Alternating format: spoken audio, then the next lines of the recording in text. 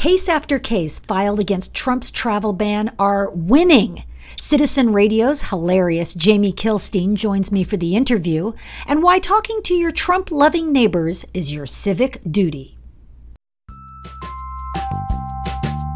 Lisa Bloom now joins us. Civil rights lawyer Lisa Bloom. Here to discuss now is Lisa Bloom. Trial attorney Lisa Bloom is head of the Bloom firm. Can you believe we are only 3 weeks into the Trump administration and dozens of cases have been filed against a lot of the different executive orders that he's already issued? But the primary one is the travel ban, and let's call it what it is. It's a Muslim ban. It's almost impossible to keep up with the many cases that have been filed by state attorneys general, the ACLU, and CAIR, the Council on American Islamic Relations. But here's a quick rundown of the most significant ones. Aziz versus Trump. It was filed in Virginia on just January 30th, and a U.S. federal judge in Virginia immediately issued a temporary restraining order, a TRO, that permitted the legal permanent residents, like the young Aziz brothers in that case, access to attorneys. So the Aziz brothers are 19 and 21 years old.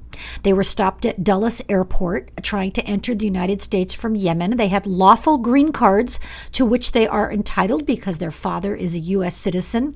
And yet they were blocked by the Trump travel ban, the Trump Muslim ban. Well, Judge Leonie Brinkema issued the order saying no, staying the order and allowing them to come in.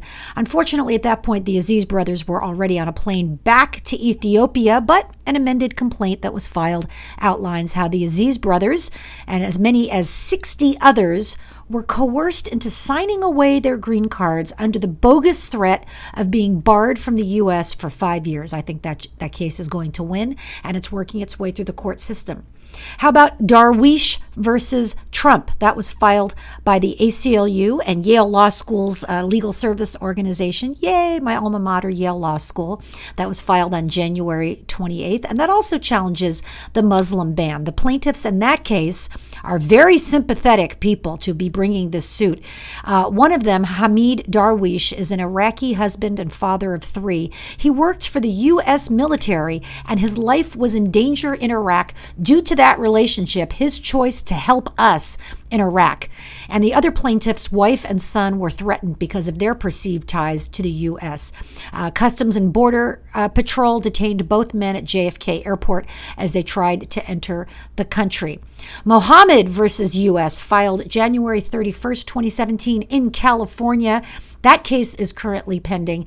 The plaintiffs in that case are 28 Yemeni-born people, including U.S. citizens living in the U.S. and their family members who were in Yemen, but they had immigrant visas to come to the U.S. And in that case, U.S. District Judge Andre Birot Jr. issued a sweeping temporary restraining order, that TRO, on January 31st, barring U.S. officials from blocking the entry of anyone with a valid immigrant visa from one of the 7 Muslim-majority nations named in Trump's order. In other words, let them in. The ruling also barred the official defendants from canceling validly obtained and issued immigrant visas of plaintiffs, and it required the government to return everybody's passports with their valid visas, for heaven's sakes. I also love the case of Sarsour versus Trump. And if Sarsour sounds like a familiar name, well, you have been paying attention, because Linda Sarsour, who is the lead plaintiff in the case, was one of the organizers of the fabulous Women's March on Washington that you've heard me talk about in prior podcasts. And this case, the CAIR case, says that the president's executive order is overtly discriminatory and officially broadcasts a message that the federal government disfavors the religion of Islam, and it certainly does. And they allege religious discrimination. That case is working its way through the court. But the one that's gotten the most attention, that surely you have heard about, is the state of Washington versus Trump, filed on January 30th, 2017 by attorneys general Bob Ferguson of the state of Washington, as well as other attorneys general, like from the state of Minnesota, and a bunch of tech companies have signed on. And in that case, immediately Judge Hobart in the Western District of Washington issued a nationwide temporary restraining order against certain provisions of the executive order. In other words, none of Trump's travel ban, his Muslim ban, could go into effect nationwide because of that decision by Judge Hobart. So the Trump administration took up an immediate appeal to the next highest court, which is called the Ninth Circuit Federal Court of Appeals here on the West Coast.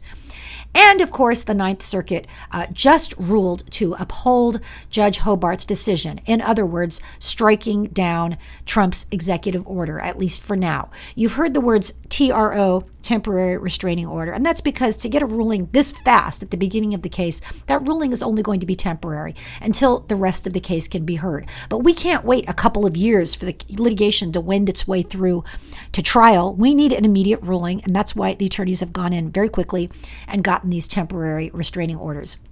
So, this case, the appellate court found, showed that there was a likely due process violation. That's the Fifth Amendment to the U.S. Constitution, because after all, people had visas and green cards, and yet they were denied entry without notice and a right to be heard. And those two things are the hallmarks of due process. We don't just yank people's rights away here in the U.S. We are not a totalitarian state.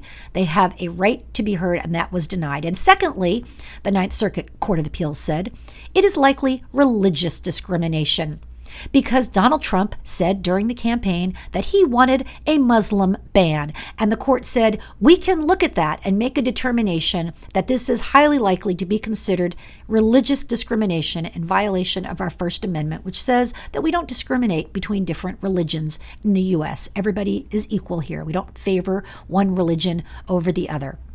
By the way, fun fact, most acts of terrorism in the U.S. are committed by white right-wingers, not Muslims, generally Christians, like the guy who killed 6 Muslims in a mosque in Canada a week ago. He was a white right-winger who hated Muslims.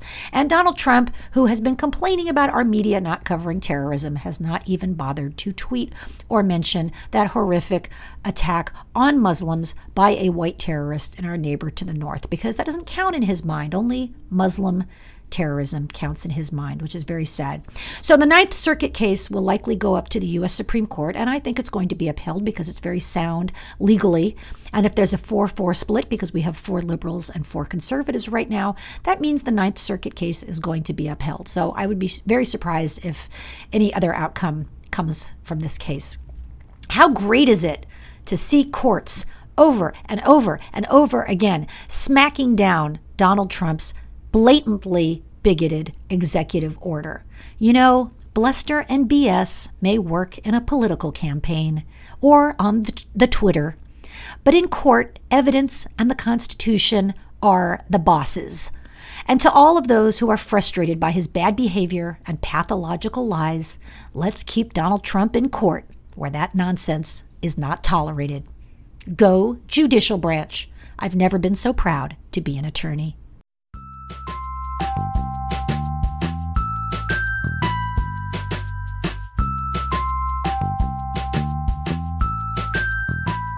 Jamie Kilstein. Jamie co-hosts the political comedy podcast Citizen Radio. He's so cool that Robin Williams said about Jamie Kilstein is amazing, and I will be spreading the word. He has the spark that energized my conscience. We need more comedians kicking it hard the way he does. And Glenn Beck called him a doofus. So I think you're doing pretty well, Jamie. Thank you so much for joining me.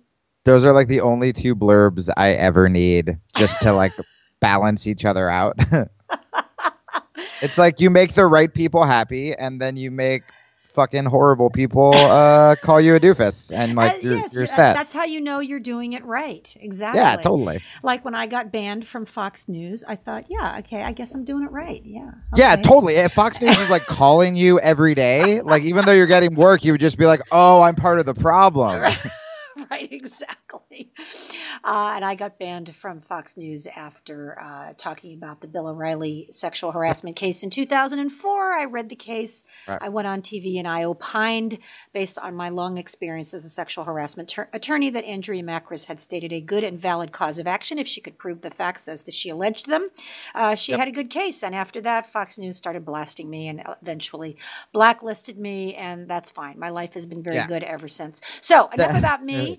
Let's talk about you, and let's talk about the resistance, and let's talk about some of the fabulous things that are happening out there. So I just returned from a fabulous feminist progressive conference called Sister Giant, and there I did a speech about how the resistance is working, and I know there's a lot of gloom and doom out there about what's going on, and we all just want to curl up and die, but I want to talk about the fact that the Women's March was the biggest single day of protest in U.S. history, that it was 3 million people in the U.S., it was 5 million people around the world, it was 7 continents, bitches, including Antarctica. And since then, 3 other major marches have been planned: the Science March, the Tax March, a big LGBT Pride March in Washington, and all of those 3 also all over the country. And each of those has said, we draw our inspiration from the Women's March. So, how great is that?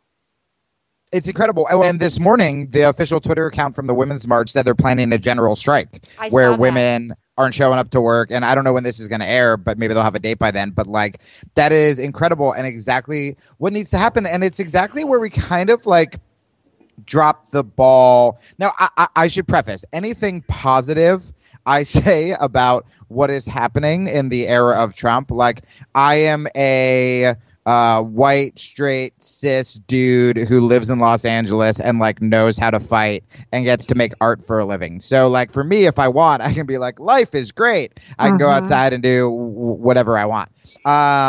So I don't want to be one of those guys. You know how they were kind of like, I understand what you're saying. The like Bernie bros before the election who were like, we got to vote for Trump to like burn the system down. And it's like, well, cool, man. You're going to be fucking fine at your mom's house. It has bigger effects on other people. Yes. Like people who can't afford health care, for example, or people who are kept out of the country, or people who are victims of racism. I agree with you. You know, I think Gloria Steinem had the best line on that at the Women's March. She said, this is the upside of the downside. That's perfect. Yeah, because I do agree with you 1,000% and kind of have only positive things to say right now, which is I think what we need to be doing. So I have never been so horrified and so hopeful at the same time, right? Where this Muslim ban comes down and it's so scary and people are in such shock. And within like an hour, the airports were flooded. There were lawyers on the floor working for free. We started to win cases, later on in the night. Corporations felt our wrath. That's the most important, is targeting these fuckers' money, because they don't care about the Constitution and they don't care about being a good person and they don't care about, empathy or kindness. But like, you hit them in their wallets. Like, you watched how fast Uber had to backpedal. They lost over 200,000 customers. But I want to say this about corporate America. Some like Lyft, for example, LYFT, Uber's competitor, immediately announced a $1 million donation to the ACLU. And so, yes, corporations care about their bottom line, but there are some who are out there in the forefront. And a lot of tech companies immediately came out against the Muslim ban and the refugee ban. Listen, if you would have told me 10 years ago, 20 years ago, that corporate America would be in the forefront of progressive activism, I would never have believed it. But it does happen. Yeah, I'm so glad it was Lyft too, because every time I like ordered Uber, like when I did have Uber, I would always like mess up and like order it to the wrong place and then get charged. And so I downloaded Lyft just because I didn't know how to use Uber. So then when everyone was like, we're protesting Uber, I was like, great, I don't know how to use it. Yeah, that's not your fault, by the way. That's the Uber app. It always puts people at the wrong place. Many of us have had that problem. And it always tells you 5 minutes and then it's really 15 minutes, and it tells you it's going to be $15 and then it's really $20. So I still use Uber, Lisa, but they have issues. They're so busy being racist, they can't get the GPS going. So what was so exciting is the people are, we're just like straight up shutting shit down. And when you get corporations to start to listen, that's when you know you're gonna win, in my opinion. Every year, so like we're recording this like the week of the Super Bowl, right? Every year, the day after the Super Bowl, my episode of Citizen Radio is like, hey, remember this sexist commercial? And like, oh, GoDaddy had like a bunch of like girls in bikinis riding like endangered species. Like they're always just like the most toxic, horrible. The commercials last night, I felt like I was like inside the brain of Amy Goodman. It was like the most progressive. Suddenly you have like Audi talking about like women's rights and like some lumber company I never heard of, like making me cry with like an immigration wall ban, and like Coca-Cola and Budweiser. I'm like, oh, am I going to have to start supporting these like gross corporations? And the reason is because the tide is changing. And what's so exciting about what's happening right now is when Barack Obama won, he had such a huge grassroots following and people who were ready to like march into battle with that dude. And then the Democratic establishment was kind of like, all right, we got it from here. You know, Rahm Emanuel like became chief of staff, and like progressives were kind of like, all right, I guess we'll just like sit around and see what Obama does. Occasionally would get mad at Obama. Occasionally they'd pose like a cute family picture with like Joe Biden and Beau and would be very happy. And that's kind of like, we just kind of let it happen. And this time what's happening is after everyone was so upset, after the Women's March, we learned from our mistakes and we said, oh, we have to do this every day because it's working. Yes, and exactly. That's what's happening. You know, and one of the things I said this weekend at Sister Giant is that I don't think we've done a sufficient victory lap for the Women's March. You know, it happened. We all said, yay. We all posted our pictures. We were very proud. And then we immediately moved on to the next thing. But it was truly historic, and it was truly life-changing, not only for all of the people who were there at the Women's March, and special shout out to our male and non-binary allies who were there with us. We love you. It was truly life-changing for all of us, but for people who watched it and who have then been inspired immediately the next weekend, oh, there's a Muslim ban. Oh, there's a refugee ban. Hell no. We're going to the airports all over the country right now because the Women's March showed us what we can do. And I also want to say, very importantly, obviously the Women's March didn't start nonviolent protests in the U.S. And big shout out to Black Lives Matter and the labor movement and, you know, the Native Americans who are protesting the Dakota Pipeline and many, many, many others. The LGBT movement. Okay, we get it. We didn't start it. But I do think we have been a catalyst in the age of Trump for saying we are going to get out there immediately and have an immediate, quick response. And look what we've done. So House Republicans abandoned a plan to gut the Congressional Ethics Office right away because of protests. The Trump administration abandoned a plan to cancel the Affordable Care Act, enrollment advertising. The VA was granted an exemption from Trump's hiring freeze. 500,000 green card holders were granted an exemption from the immigration ban, you know, on and on and on. And now, of course, the courts are stopping Trump, and their courts are stopping Trump because the ACLU has been flooded with donations, $24 million from people just last weekend. And states' attorney generals, I believe, are fired up because of all the protests. So, you know, this is the context in which all of this is happening. State attorney generals know that we are going to be supporting them. We are cheering for them. You know, listen, you could say that judges and lawyers, you know, we just follow the law and we don't look at popular opinion, but that's ridiculous. I've been doing these cases long enough to know that public opinion makes a big, big difference. And so we are getting remarkable victories just in the first 2 weeks.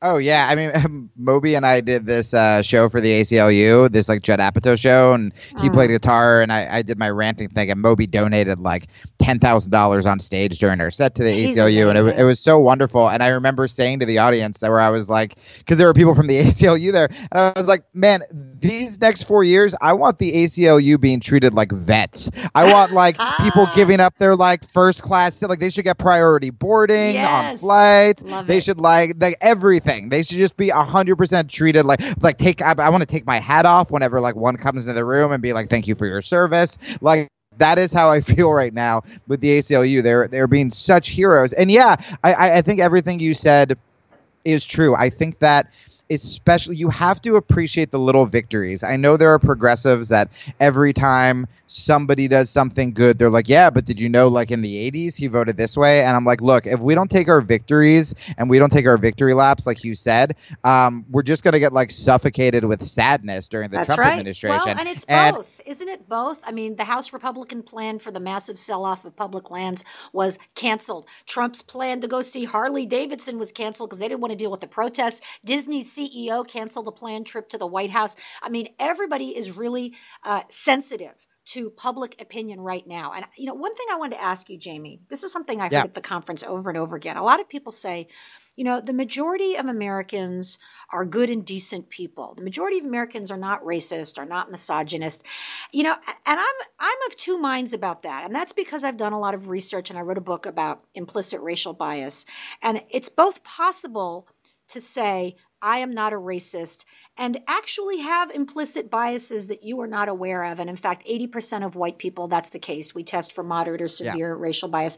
And the same thing for gender bias. And even women have implicit gender biases. Even feminist women, feminist attorneys like myself, they do these very clever cheat-proof tests. And so what is your thought when people say, the majority of Americans are good and decent people, we're not racist, we're not misogynist?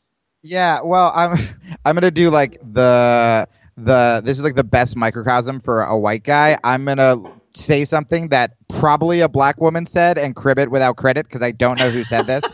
But the best way I've heard it put is like it is possible to be all of us, and what we have to accept, and the reason we see like even liberal white people get so they just project and they get so defensive, which is even though I don't think I'm racist, even though like I'm rooting for Beyonce to win at the Grammys next week, even though whatever, I have black friends, I still benefit from white supremacy and I still benefit from patriarchy. And that shit is so deep seated when you are raised that way that even when you're like, well, I'm like a feminist because I'm pro-choice, but then, some woman, you read a story about like a woman getting raped and you're like, well, why was she out at night? That's your first reaction. It's like, okay, that shit is deep seated. It is deep seated from all of our movies, from the way we talk about women, from the fact that we elect, someone who has been accused of rape multiple times over a woman. What I think so that's kind of like a little tangent, but to answer your question, I would love to believe that, I mean, you see it, right? You see like the Trump rallies compared to us and we're shutting down airports. And when we see that, it is very tempting to be like, okay, we're winning. We have the numbers. And look, Hillary did win the popular vote, right? And you put that with all the independents and, Jill Stein voters and blah, blah, blah, blah, blah. It's like we do. The majority of people, like, I believe, feel the way we feel. I put the blame on the media, and I don't see this getting talked about enough. And this isn't because like I have an independent like news show or whatever. Like I blame it on the media because here's what I do think. I think the majority of people are fucking busy. And I think the majority of people are just trying to make ends meet and are struggling and put their family before anybody. And I totally get that, right? But when we talk about, for example, 53% of white women voted for Trump. And I see a lot of white women at these events that I go to saying, we are the problem. And a lot of women of color saying, how could you have done this, right? And part of me feels like, why am I responsible for my entire group? Isn't that the kind of thinking we're trying to get away from? We don't hold, Muslims responsible for terrorism, for example, Right. just the terrorists. But on the other hand, we white people do have work to do. And within our own groups, I mean, I think that's what you're saying. And when I think about the 53% of white women who voted for Trump, who had to turn away from his disgusting misogyny, who had to say, yeah, I know about that, but I don't believe it. I don't care about it. It's not important to me. I think a lot of that is the internalized misogyny that, it's not, our lives are not important. Our experiences are not important. This man who's such a vicious misogynist, it's just not important. And I want to empower women to say, you know what? It is important. It should be a voting issue for you. Yeah, and I also think it's like what a lot of women are used to, right? Like you saw people after the election with the like when Trump was bragging about assaulting women, where he's like, yeah, that's how my husband talks and his friends talk or my son talks and stuff like that. And it's like, again, that is because like we have normalized it because we do live in this patriarchy where like rape culture is prevalent. And rape culture is just in the way we talk, in the way we treat women. And I do think that as white women and especially white men, we do kind of have that like added responsibility when you do have privilege to amplify the voices of marginalized people. Absolutely. I mean, what I did see black women say, and I totally agree with this, because also like I still see white liberals like blaming black women for like being divisive and stuff like that. And that's when I understand black women being like, yo, everyone who showed up at that march on Washington, I hope I see you at the next fucking Black Lives Matter rally. 100%. And like you've been so good about that. But I do think that like for some reason, like I saw white liberals, women and especially men, like going after Black Lives Matter and being like, is this the time to be divisive? It's like, yo, their kids are being gunned down in the street. Yeah, and like, I don't think it's divisive. It's we talk about No. intersectionality, and I would kind of like a better word because that word sounds a little academic to me. But let's talk about everybody's How issues. about Let's talk don't be all an of the issues yeah. and be there for people when it's not your group. I think there's a special place in heaven for men who show up for a women's march, for people who show up for events that it is not their group, whether it's an LGBT issue or a racial issue, what have you. And I think I really encourage everybody to do that. The flip side, though, is so while we do have rape culture, there's no question about that. We also had last week. This report that Donald Trump had said that women staffers have to, quote, dress like a woman. And then social media was just flooded with this wonderful hashtag, dress like a woman, where there's women astronauts and women athletes and women firefighters. And I posted a picture of myself. I happened to be wearing my Ruth Bader Ginsburg T-shirt that day. So I was dressed like a woman. I was dressed kind of as a woman, as one of my favorite women. And by the way, let's send her kale. Let's send her green juice. Let's give her daily massages, whatever it takes. I'm like a vegan and a health person, and I'm like, yeah, kale, blah blah blah. But I'm also like, yo, if we need to pump her full of steroids at this point, like if something happens to her, like I want them to like Weekend at Bernie's her like onto the fucking court, like just I at this point, like yeah, 100%. God forbid. Well, Jamie Kilstein, you are so fabulous. I love talking to you. Thank you for the work that you've been doing for a long, long time and for keeping us laughing. Where can people find you and connect with you and listen to you? Yeah, so, I'm on Twitter and all that stuff under Jamie Kilstein. Citizen Radio is wearecitizenradio.com. It's a free podcast 5 days a week. We've had like Amy Goodman and Noam Chomsky on, but we've also had like Sarah Silverman and Talib Kweli. It's just like a very weird, cool show. And I just started a Patreon, which is patreon.com/Jamie Kilstein, where I'm posting like new political rants. I just did a behind the scenes thing of the show I did with Moby on inauguration night. But what's the most exciting about the Patreon is I kind of labeled it like a place to hide from your Republican relatives. Is we're building a community. Like I just did my first group chat with all of like our fans who signed up so far, and it was incredible. People were like giving each other advice on where to find like vegan places in Iowa, and like how to start like an LGBT like ally group, and we were recommending music to each other and venting about our conservative relatives, and wow. I was just like, oh, like this is what, and that's kind of what Citizen Radio is, but with the Patreon, it's like to actually talk to these people and like see them live. It just made me so like riled up and like excited again. So that's just patreon.com/Jamie Kilstein. Pretty much anything /Jamie Kilstein is where I am. But don't actually /Jamie Kilstein because Please don't. We love you. Jamie, you have so much energy. Oh, and you're vegan. What a coincidence. Not. I love you. Thank you so much for joining me here on the podcast. Have a great day. Thank you so much, Keep Lisa. Up the great work. Bye-bye. You too. Bye.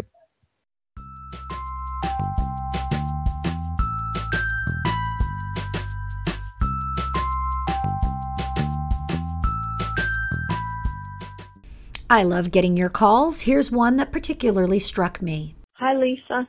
My neighbors around me have Trump signs in their yards. How can I find and meet people in my neighborhood who think like we do? Thank you. It strikes me there's two parts to this question. One, how do I find like-minded people? Well, that's the easy part. I suggest you go to local protests. They're happening all over the country. Just find the one that's nearest you and get out there. You're going to love it. Join a grassroots campaign. Get together with people that you already know who are supportive and who are on your side and grow the group. If you don't know anyone, put up a sign in your yard about things that you care about, or put a bumper sticker on your car, or wear a little button that says resist, or put on your pink pussy hat and wear it around town. You know, when I wear mine every now and then, just because I like it, a lot of people come up to me. When you meet people in general, just talk about your views in a soft way, and you'll find out who is like-minded. I don't think that part is so difficult. But also, here's the more difficult question that I think arises out of this call. How do I deal with my Trump-supporting neighbors? And we all have to do that, right? Dr. Martin Luther King Jr. said, "You have little morally persuasive power with those who sense your underlying contempt." And I've tried to remember that every time I talk to someone who has a different perspective on life or on the world or on politics than I do. Start from a place of common ground. We are all fed up with politicians who ignore us, for example. We all know the media could stand to be improved. None of us likes economic stagnation, the lack of jobs, all the money going to the billionaires, high health insurance premiums. Find common ground with your Trump-loving neighbors, and everyone's going to get a little bit more relaxed. Then I would suggest you say something like, "You know, I'm not a Trump supporter, but I see that you are from the signs in your yard. Can you help me see why? I just hate that our country's so polarized." And then sit back and listen. A book that made a huge impression on my life is the book Nonviolent Communication. And in that book, it teaches us how to have difficult conversations with people we don't agree with. One of the principles is to let the other person talk and then to repeat back in your own words what you hear them saying. The key phrase is, "What I hear you saying is," in fact, my husband and I joke that when we're having an argument, we start saying, "What I hear you saying is," and we just have to smile because we know the other one's really trying when we do that. So, what I hear you saying is, you know, you're frustrated, you're angry, you want change, you wanted to shake up Washington, and boy, have you done that. After you repeat back your friend's perspective, ask them, "Do I have that right? Is there anything else you want to say?" Let them continue with their point of view and their politics. Repeat it back again. Ask them if you have it right. When someone is listened to that carefully, it generally makes them feel very relaxed and bonded with the person they're talking to. Once they're talked out, say, "Can I share my perspective?"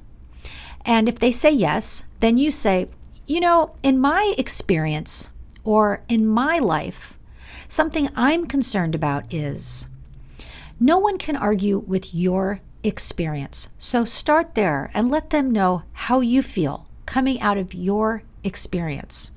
Make your points rationally, calmly, and just once. You don't need to keep repeating and pounding your perspective in. When you see that the conversation has run its course or maybe is starting to get a little stressful, move on to other topics, safer topics, the weather, food, kids, pets, right? Everybody loves dogs. And let it go. Let it sit. Maybe the next time you can come back around to this topic. You don't have to do it all in one sitting. I heard Ingrid Newkirk, who runs PETA, People for the Ethical Treatment of Animals, one time say that people have to hear things 5 times before they sink in. So you may feel that you didn't make any impression, but perhaps somebody else will, or somebody number 3, or somebody number 4, or somebody number 5. You just don't know, but you have to make the effort. I think the only way we can get change in this country is if we do talk to our neighbors in a compassionate, respectful way. So, listener, I salute you for wanting to talk to your own kind and to get together with people like you. We all need that. You know, the most exhilarating part of the 3 marches I've been on since Trump became president is the energy of people who stand for love and openness, people who are like me. It's just wonderful to be in that environment. But we also have to reach out to our red state neighbors too, to our neighbors who do support Trump. I salute you for it. And that, friends, is my top resistance tip for this week. Change a heart, change a mind. We can do this, one citizen at a time. This is Lisa Bloom, voice of the resistance. Please subscribe to this podcast, tell your friends, and follow me on Twitter or Facebook. This podcast is brought to you by the Bloom Firm, where together with my team of 8 other lawyers, we fight for justice for our clients every day, whether in a business dispute, family law case, or discrimination and harassment case. Every one of my lawyers, like me, has a passion for justice. The bar requires me to say that this is an attorney solicitation, and yes, we would love for you to contact us at thebloomfirm.com. Friends, in coming weeks, I will take your questions. Call me at 818-835-0382 and leave me a short message with your question, and it might get answered next week. That's all for now. This is Lisa Bloom for The Resistance.